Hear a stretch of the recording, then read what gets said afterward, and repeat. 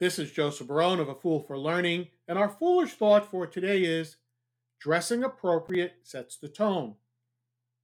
Recently, I learned that one of the local Catholic high schools will require all students to be in full uniform for virtual instruction each and every day. No t shirts, no sweatpants, no bathrobes. And this is very important as it sets the tone for learning just as it does for a team meeting.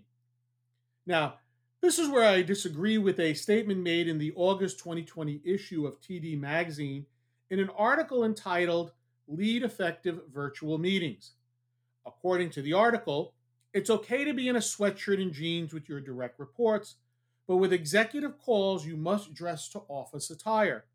No, you should always dress as close to office attire as possible when even dealing with your direct reports. It sets that tone. In my previous organization, I always wore jacket and tie. It didn't matter the meeting. It is important to set the example across the board. Do you agree or disagree? I would love to hear from you. To learn more about A Fool for Learning, or if you wish to contact me to assist you and your organization with an appropriate learning solution to meet your business needs, please visit my website at afoolforlearning.com. This is Joseph Barone, the CEO of A Fool for Learning, signing out.